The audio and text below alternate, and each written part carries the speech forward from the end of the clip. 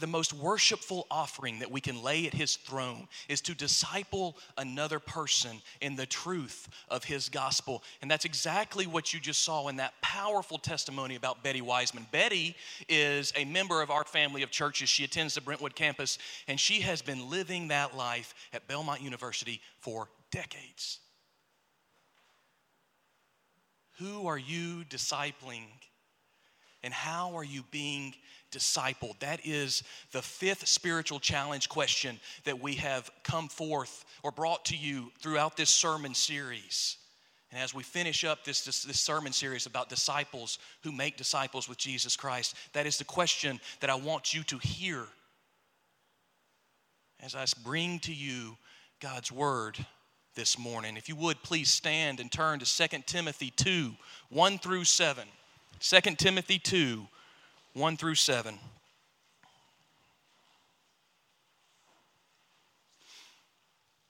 If you can't find it in the Bible, it'll be up here on the screen behind me just the same.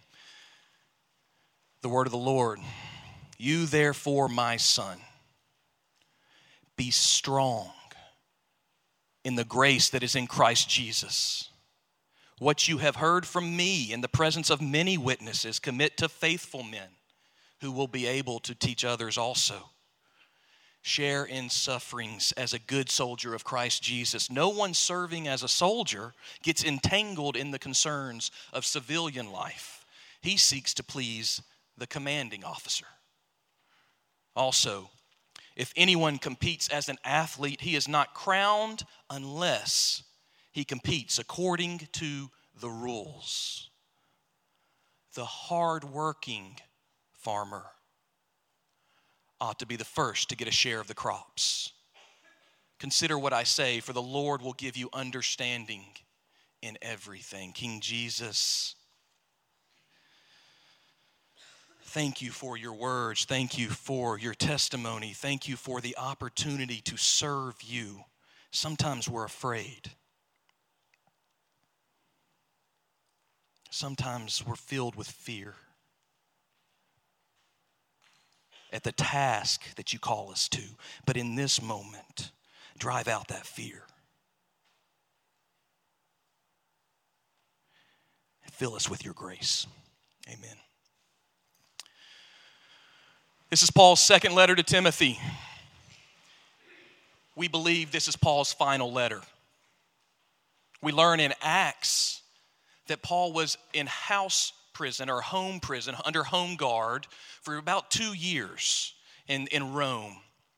And we don't know exactly what that looks like, but we do know this, that whether or not it was during that time or on his very last day, at some point he was in a cell with chains. And it's under this idea, it's in this mindset that Paul writes to his young brother in Christ, Timothy. I have been there. I have seen it with my own eyes. It is dank and it is musty and it is dark. I mean, it is dark. It is literally a hole cut out of the ground in the shape of a vase. It looks more like a tomb than a cell. And it comes up together to a point where there is a circle up top that's about 24 inches in circumference. And it's through that hole in the ground that they would have lowered Paul into his cell. There's nowhere to go.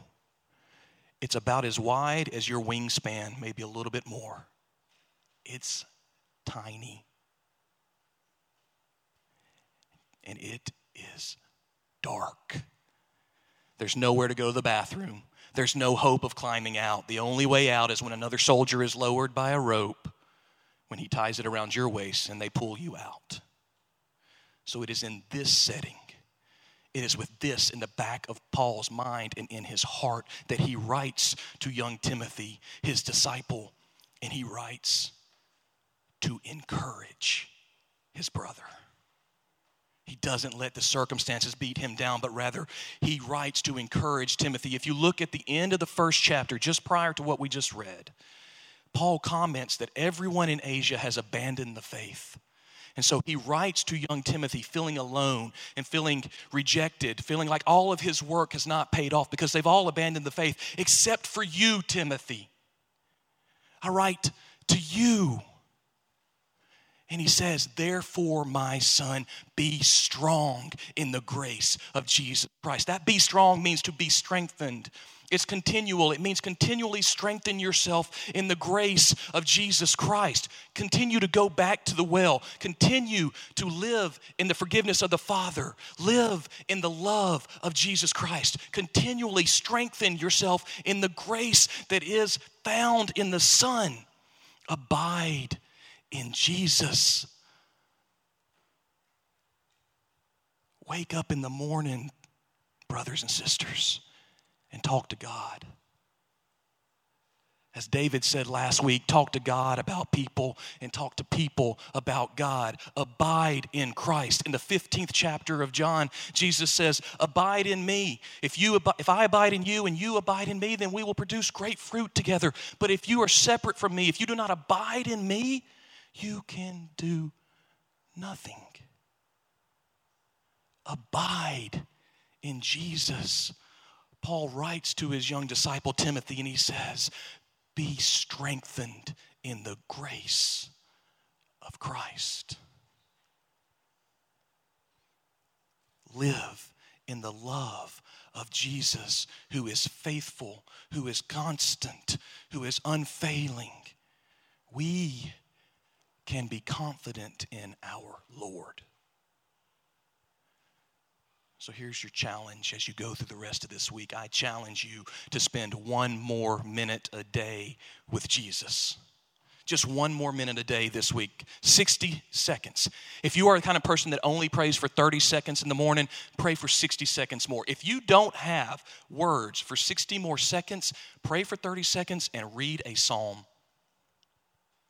1 more minute a day this week. And then next week, add another minute. You see, Paul understood the mission. He understood what it meant to be discipled by someone else. Paul had been discipled. Paul was discipled by Barnabas, which you just heard Pastor Mike talk about. Barnabas was a normal guy, just like you and me. No Damascus Road experience like Paul. He wasn't called the one that Jesus loved like John. But you know what he was? He was filled with the Holy Spirit. He knew who he was before he was a sinner. He knew he had been washed in the blood of Jesus Christ. And he knew he had new life forevermore. And it's in that hope and that eternal promise that Barnabas lived and encouraged other brothers and sisters in Christ. When no one else would go anywhere near Paul, Barnabas vouched for him. Barnabas said, you need to listen to this guy. They responded, it's like, we know who he is. That's Saul. He persecutes the followers of the way. He puts them in prison. He has them killed. And Barnabas says, you're right. That's who that was. But he's been washed in the blood, and now he's a new creation to live forevermore. Barnabas vouched for Paul when no one else wanted to go near him. That's how you encourage your brother and sister in Christ. Paul had been discipled, and it was Paul's turn to disciple someone else. He understood the mission. He had the gospel, and he had given it to Timothy, and now he wanted to make sure that Timothy understood the mission as well. And so you get that second verse, what you have heard from me in the presence of many witnesses, entrust to faithful men who will be able to teach also. Paul has discipled Timothy. Paul has given him the gospel, and Paul has now given him the mission.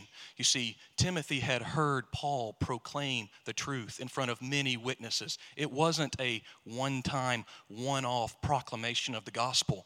Timothy had been there when Paul had been attacked by others, when the trials and the difficulties of this world had taken place. He had been there when all of the competing philosophies had been thrown at Paul, and he saw what Paul did when that happened. Paul took everything that this world had to offer, and he compared it to the gospel. That was his baseline. And every time Timothy saw Paul walk away and say, this is the truth. Jesus is the Son. And all other things pale in comparison to his promise for my life. Timothy, it's the same promise he has for you. He had given Timothy the gospel. He had given him the mission. We have the gospel. Do we understand the mission?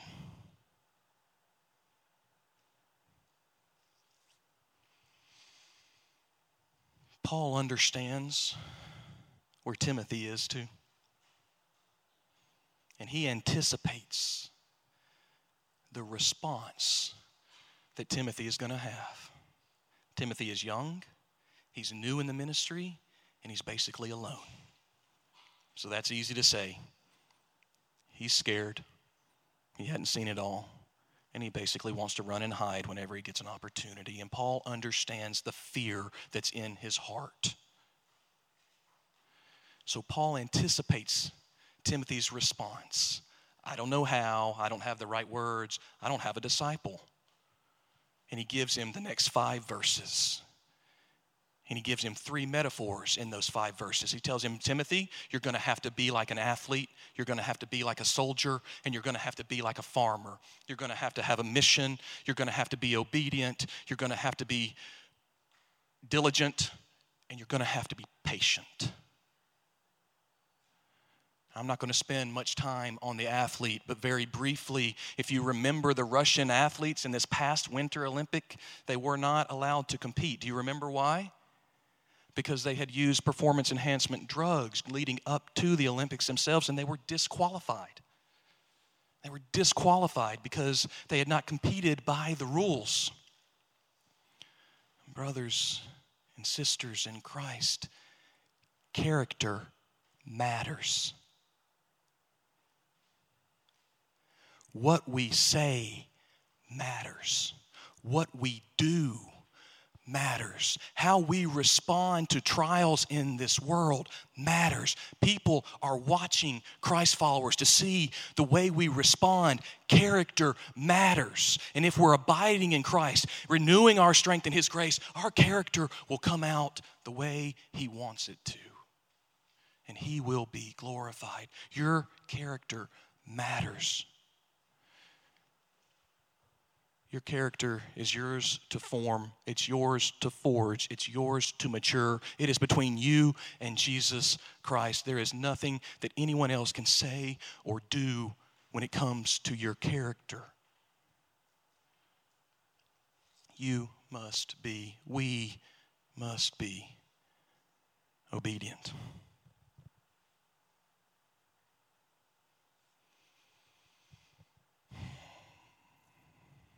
I will never forget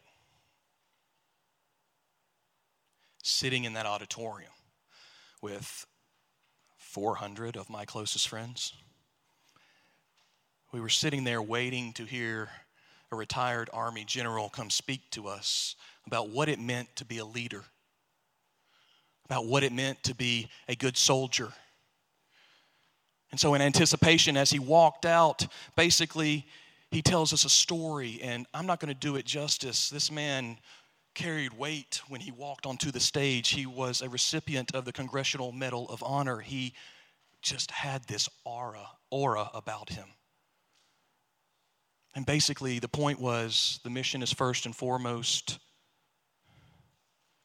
I hope you heard that. The mission is first and foremost. Discipline is integral in the life of a soldier. And finally, unquestioning obedience. These very same things deal with leadership. And this is the story he told, and I won't do it justice. He says, when I was a kid, I had my best friend. Me and him, we grew up together, and we were tight. We would finish each other's peanut butter and jelly sandwiches. We would finish each other's words. We played together. We spent the night at each other's house. We did everything together. I mean, we were close. We were best friends. We went through school together. And then when time came, we went through basic training together before the Vietnam War. And we still hung tight. We were so close that whenever he started to tell a joke, I could finish the punchline. No matter what, when he was talking, I could finish his sentences and vice versa. At times, we could just look each other in the eye and know exactly what the other one was thinking. He was my best friend for my whole life. And we got done with basic training, and then we find ourselves out on a patrol in Vietnam. And the next thing we know, bullets are raining down on us. We all hit the ground, and luckily there's a log that had fallen or a tree that had fallen right there, and we scurry up as close to that tree, and our faces are in the dirt, and there is just a hellfire of bullets raining over us, and there is nowhere we can go because the enemy has us overwhelmed with numbers. We're just a platoon. We are fortunate in the very first of this fight that they don't realize we're just a platoon. Otherwise, they would have run us over immediately. But as this young officer finally gets the courage to bring his face up out of the dirt and look to see what's going on with the rest of the members of his platoon, he notices that one by one they're getting hit by bullets, and he knows, I have to do something. And so he thinks, they don't know how small we are. They would have run us over already. They're going to try and flank us. They're going to try and come around to our side. And when they get around to our side, we'll be caught in the crossfire and we will be dead for sure. I can't allow them to get to our flank. Well, I've got to get superior firepower over there. Well, it's just me and a platoon of guys. And the biggest gun I've got is my machine gunner. I've got to get my machine gunner over there on the flank, and they won't know, and hopefully he can hold them off just long enough where we can displace and regroup and reform, and the mission won't fail. So in that moment, the young officer looks up and looks at his machine gunner, and without saying a word, his best friend looks him in the eye and goes over to protect the flank, knowing he will never see him again. Unquestioning obedience is part of the life of a soldier. The mission comes first and foremost, and discipline is integral. As believers in Christ, our spiritual discipline is integral in our growth as Christ followers. Our mission has been given to us by our master, our commanding officer. Unquestioning obedience is what is required. You don't get to question the CO. You do what you're told, even if it costs you your life. Jesus says, whoever wants to follow me must take up his cross daily and follow me. Paul knew that this would give Timothy an idea of what it was going to take to make disciples. He also knew that Timothy was going to ask the question, okay, well, that's all well and good, Paul, but who am I supposed to disciple? Everyone else is gone. And Paul says in that second verse, faithful men, men of character, men who are good, who are honest, who are loyal, who are kind, who are caring, who are not self-serving. Most of the time, they're not flashy, they're not wealthy, they're not rich, they're not famous. Most of the time, God uses people just like you and me to make disciples. Because when we are weak, he shows off. And this is how Paul discipled Timothy. He shared the gospel. He made himself available to Timothy. He spent time with Timothy. He brought Timothy alongside him when he was doing kingdom work. He showed Timothy how to proclaim the gospel. And finally, Paul facilitated Timothy's growth in his spiritual gifts. In other words, he didn't try to make a clone of himself. He allowed Timothy to grow in the gifts that God had given him, and he encouraged him to go and make disciples with the gifts God had given him.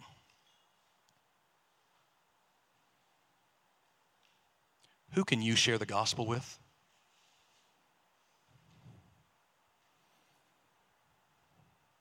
Who can you spend time with? Who can you encourage to use their spiritual gifts? Who can you walk alongside to do kingdom work?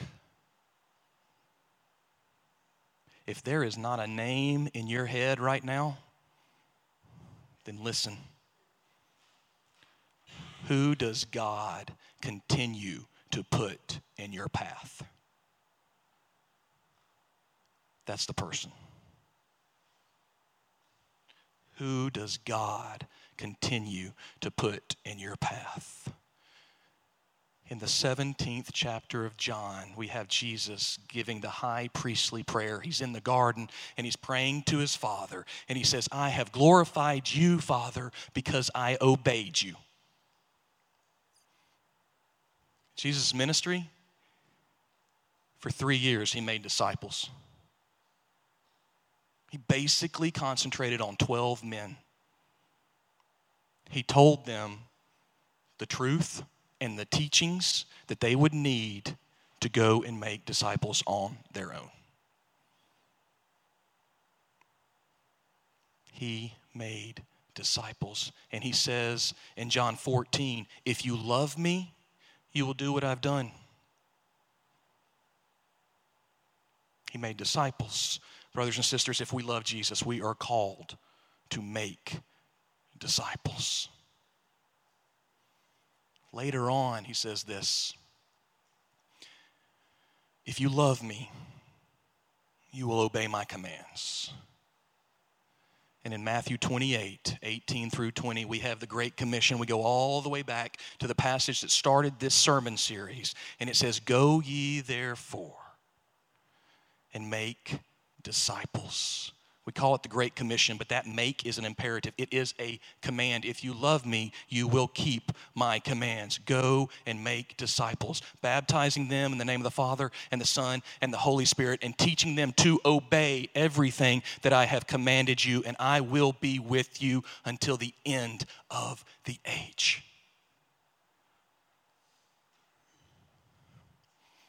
The highest compliment we can pay to Jesus, and perhaps the most worshipful offering we can lay at his altar, is to disciple another person in his gospel. Go make disciples.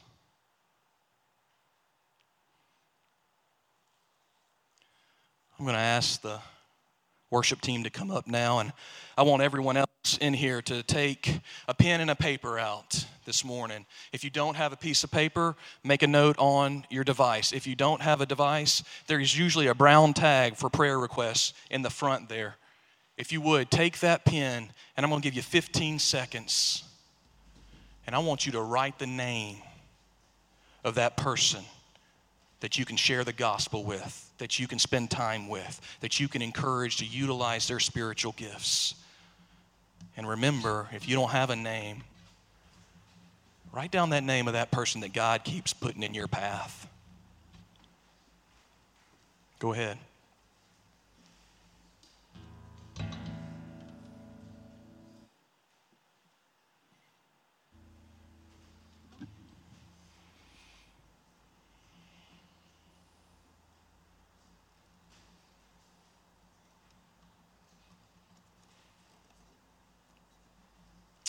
For the next 60 seconds, you're going to fulfill that challenge I gave you.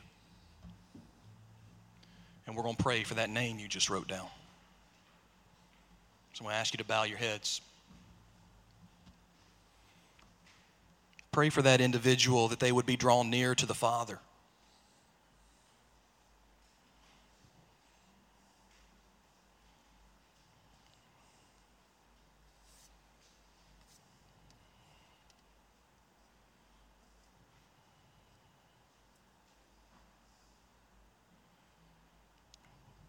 Pray that you would make time this week for that person.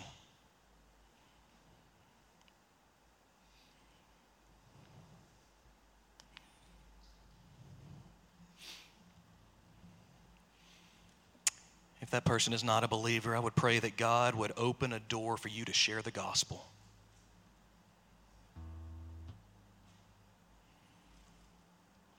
And if they are a believer, pray that God would give you the words to encourage this person to use their spiritual gifts.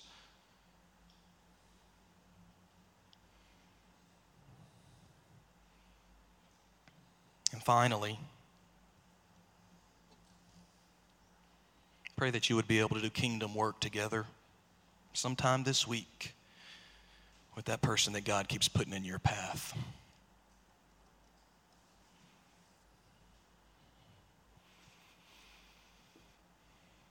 Now to him who is able to keep you from stumbling and to present you before his glorious presence with blamelessly and with great joy, to the one true God, our Savior, through Jesus Christ our Lord, be glory, dominion, majesty, and authority from before all time till now and forevermore.